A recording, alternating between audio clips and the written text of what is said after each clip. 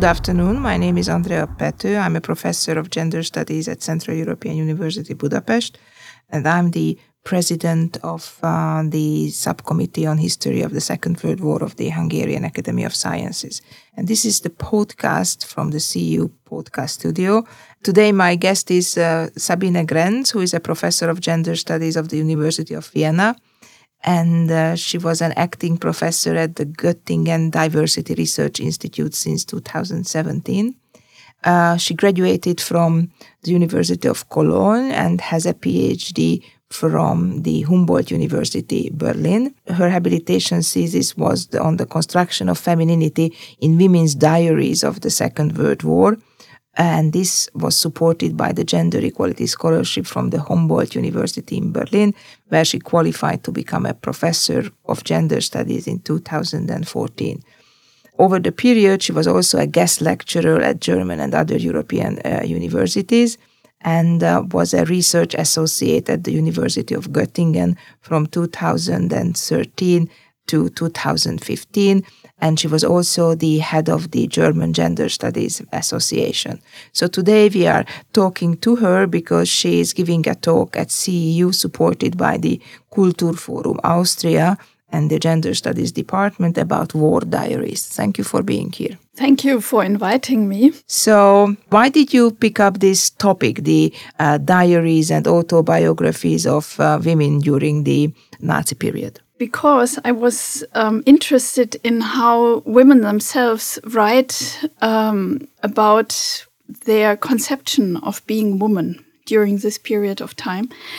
And because before, so far, I mean, there was a big debate, as is well known, about first how women were victimized by the patriarchal system of the National Socialism. And then, of course, there was a debate about how women themselves contributed actually to this, to the regime. And after this, kind of the debate shifted to what options women and men had to act against or for the regime. And well, on the other hand, of course, there was also a lot of research on how women were represented and also men were represented during this time. But I was very much interested in the subjective perspective. Maybe that is because I come from qualitative research approach. So I was interested in how do they actually look at themselves or their daily lives in this situation. You mentioned two debates about the gender in the Nazi past. Can you spend some time in sharing with the listeners what are these two important debates and how your work actually fits into these debates? How do you position yourself in these two debates? Well, first you could say women were, of course, marginalized because they didn't have the right to vote and they were in a sense, kind of thrown back to more traditional conceptions of femininity during National Socialism. On the other hand, National Socialism also had some opportunities for women to modernize, or gender constructions to modernize. And of course, you have this debate of how women themselves were part of the oppressive system of the regime. So not only victims, but also part of the oppression. And I think it's, how I position myself or my work within it, I think it's rather complicated. You can't say with many people it's either or. Most are somehow in between, and it developed over time how they acted within the system. And when I look at the diaries, then I can actually see that we have different conceptions of femininity at the same time. And some are very close to the National Socialist ideology of the very strong women, for instance, who doesn't mind being in a war situation, but goes strong through it. And women who are related more to the kind of traditional construction of the bourgeois woman who is also, weak and not political, doesn't have really an own opinion. And so, yeah.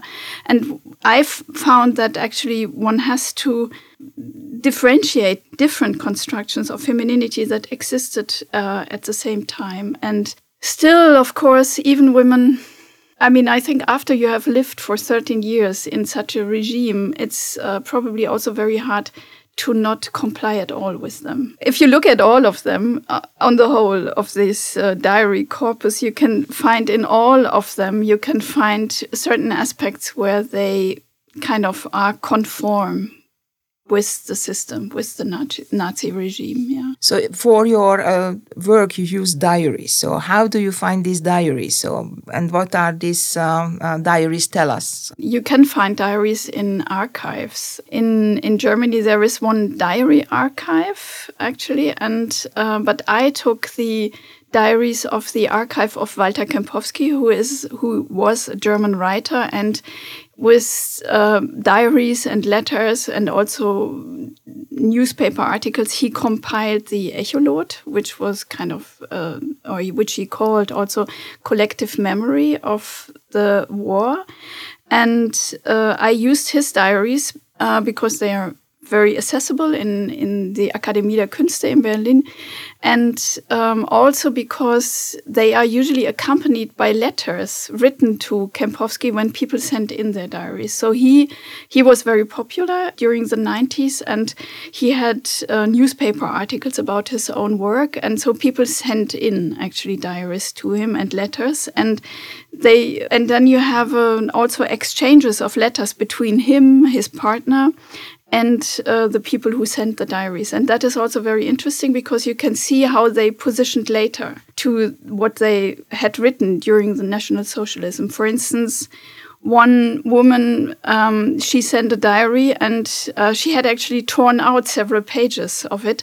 And she wrote to him that she happened to find her diary again 10 years earlier, and she was so ashamed of how she was pro-Nazi. She couldn't remember that anymore, and she felt so ashamed when she read her diary that she actually tore out pages and threw them away and then kept only the rest. And she said, you can have the rest, but the other pages I don't have anymore because I threw them away. So in that I've also found interesting because it shows how people changed their minds over time afterwards also. So there was a call to collect diaries or? Yeah, personal documents like diaries, letters and so, yeah. So what are the methodological problems of using diaries? When you read a diary, you always have the impression, you meet the real person, the true person, the authentic person. But that is, of course, not true because people write down only very selective moments. And they never tell a full story. They just, it's just small incidences they describe. And so you have one small incident next to the other and a lot of empty space around it, basically. If, for instance, a person always writes notes when she's sad or he is sad, then you get the impression you have a very sad person, but maybe it's not true at all, but she just writes once half a year when she's sad or so. So you have to kind of sidestep from the impression you get from the emotions of the diary. You were quoting the famous book of Welzer, Moller and Schugnal, the Oma war kein Nazi, und Opa waren keine Nazi. So why is this important distinction that you put Oma into this? Well, the book is Opa war kein Nazi, and I, of course, had... So the grandfather was not... Yeah, the Nazi. Grandfather was no Nazi. And because I did research on women's diaries, of course, I had, in a sense, I have to include the Oma. And it's particularly related to the talk I give tonight, because it's a diary where I also have an autobiography of. So the diary was written 43 to 48, I think now, 48. Well, the end is not part of my talk, but yeah. And the autobiography was written after 2000, so after reunification of Germany. And she mostly wrote the autobiography for her children and grandchildren, so for her family. And that is why I think that is why I have to include the Oma, the grandmother, as well. Right, but this famous book about the Oma war keine, that the grandfather was not Nazi, was actually pointing towards a very specific characteristic of the German memory politics, namely that for the second and the third generation, the Nazi past was basically erased. And one of the ways how this past was erased through victimhood and suffering. So I wonder, how did you find this in your diaries? Well, you don't find it so much in the diaries, but more in later texts like this autobiography, because the diaries are very much written at the time and also in the discourses of the time. Of course, you also find articulations of this after the war, but I think the example that I will give tonight is very good one, because in the diary it's very clear that she was very much pro-Nazi. I mean, she was a member of the Nazi party. She was a member of the NS Frauenschaft, the women's organization, and she had a voluntary position in the Reichsnährstand. That was kind of the streamlined organization for all the food productions. And so she was very committed to this, but in her autobiography all this is left out. She's not really, one cannot say she is lying, but she is disguising actually that she used to be part of the Nazi system, active part.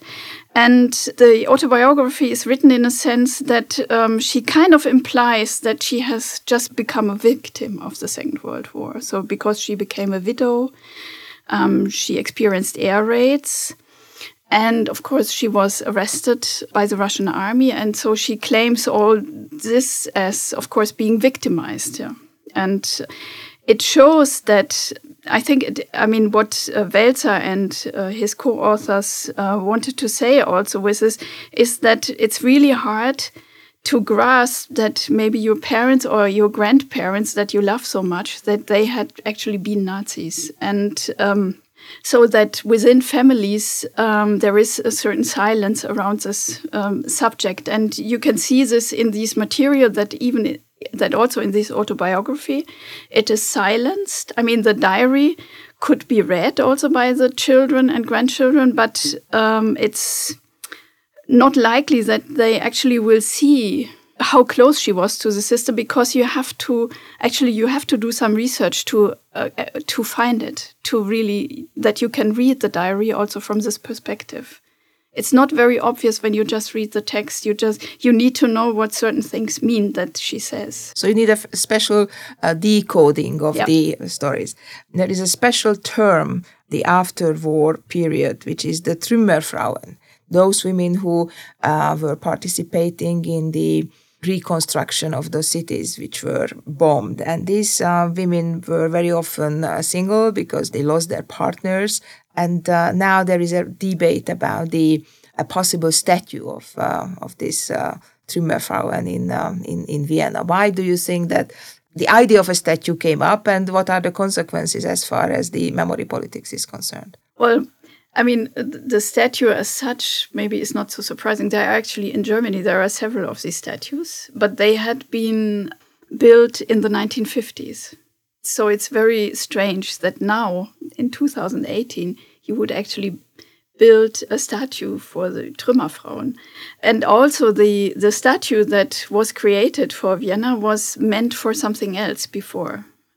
So to do it now, 2018, is strange, because nowadays, I mean, the kind of the knowledge that is gathered about Trümmerfrauen is, of course, more differentiated. In what sense? What do we know about these women? Trümmerfrauen were not homogeneous groups. Some of them had to help cleaning the rubble because they had been actually Nazis before. Others maybe did it to get a bit more food or things like that. And also just doing it, so clearing the streets from this rubble doesn't mean you have been a victim. I mean, it's just you do work for it. And of course, one could recognize this work also, but this is not about victimhood. I mean, I have, for instance, one in one diary, actually, one woman, she describes that she had to also clean the streets, but she wasn't bombed. And so she had still her house she was still living in her house. Everything was fine. And she was just cleaning the streets with all the others. I mean, that is something else from being victimized through the war, I think. So that is why it's problematic. So why do you think that this statue was planning to be erected in Vienna? Well, maybe because it's part of the politics of the FPÖ. Well,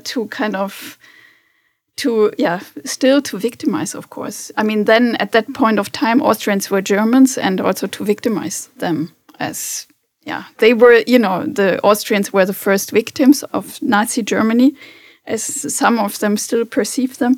And I think so that's the reason. So why do you think in 2018 this concept of victimhood is reoccurring? So you said that the first statues were erected in the 1950s, and now we have got again these statues. So what happened, or what hasn't happened? Well, what hasn't happened is probably that the FPÖ and people, these right-wing populists and extreme right-wings, have not undergone this process of critical reflection of this past. That's the reason, I think, They are still very much, they are still very affirmative to it. You served as the president of the German Gender Studies Association. Can you say some words about this association and its work, and what were your experiences as a president of Gender Studies Association in these troubled and challenging times? The association was founded in 2010, so quite recently, and I was in the board for 4 years, and the last years I was the chair of the association. And I think the biggest challenge that we faced, or that the association is facing, is actually to improve the acceptance of gender studies, the acceptance as an academic field, actually. And that is also independent from these right-wing anti-gender movement that we have at the moment. Academia in Germany was anyway, or has been anyway, still skeptical about gender studies. And of course, the right-wing populism now adds some strains to it, but it was the situation before anyway, that the standing wasn't that good. So what did you do to improve the scientific position of gender studies in Germany? Well, what we did, for instance, we published on our website, we collected for our website all the research projects that are currently going on among German gender scholars. And we also proactively approached the DFG, which is the German Research Foundation, so which is a governmental body that, it's not really a governmental body, it's funded by the government, by the federal government, to spread the money for research. And so in order to increase the acceptance, we also approached them actively.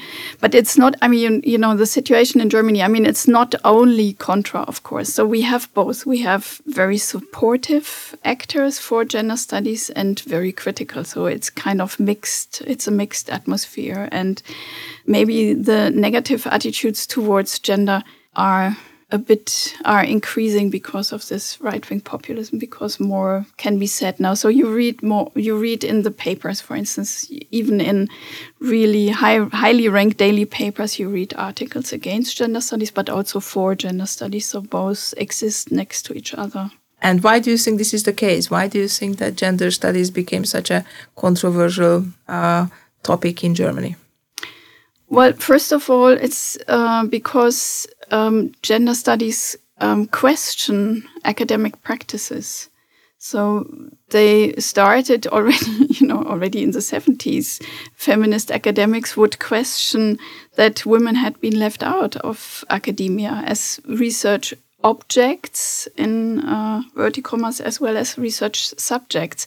And that, of course, created an androcentric science that needs a critical reflection. And those who have power positions within these male-centered fields of academia, of course, they are not so much for a critical reflection of their own positions. And then the other thing is, of course, that gender studies is much about gender equality also, or at least maybe it's not so much directly about gender equality. Of course, you have this stream, but also the other areas, such as if you look critically at the cultural representation of women, then there is an indirect focus on gender equality, or an indirect connection, but it's better. So it's all gender studies basically is of political relevance, and that can be mixed up with being, for instance, really simply political with a certain political goal. Now you are based in Vienna. You are a professor of gender studies at the University of Vienna. What is the difference between Germany and Austria as far as the institutionalization of gender studies is concerned? The German-speaking area has developed actually quite similar. So the difference between gender studies in Austria and Germany is probably Germany is bigger and more diverse in itself. And also in Germany, you actually, I think, because also the Federal Ministry of Science or of Research and Education funds gender research much more than in Austria. I think that makes a difference. And also the DFG, so the German research body, the main funder for German research, funds generally more research and hence more gender research. And I think, that makes a big difference. But the way they are structured between the universities is actually very similar. We only have very few professors for interdisciplinary gender studies, but rather professors, for instance, for history and gender, or German literature and gender, or whatever. Academics focus within a discipline on gender studies, and that is also the way it is taught. So you have a gender studies course, and so from different fields, people teach then courses, and it's more or less the students who make it interdisciplinary and not the teaching so much. So that is the difference to Sweden or Britain, for instance. But that is the same in Austria and Germany, more or less, because there used to be already a long-standing network in this German-speaking region, actually, and so they discussed everything with each other and developed quite similar. It's quite similar, actually. Thank you very much. Today, Sabine Grenz was the guest of the CEU podcast on the history of the Second World War. My name is Andrea Pető. Thank you very much for your attention. Thank you for inviting me.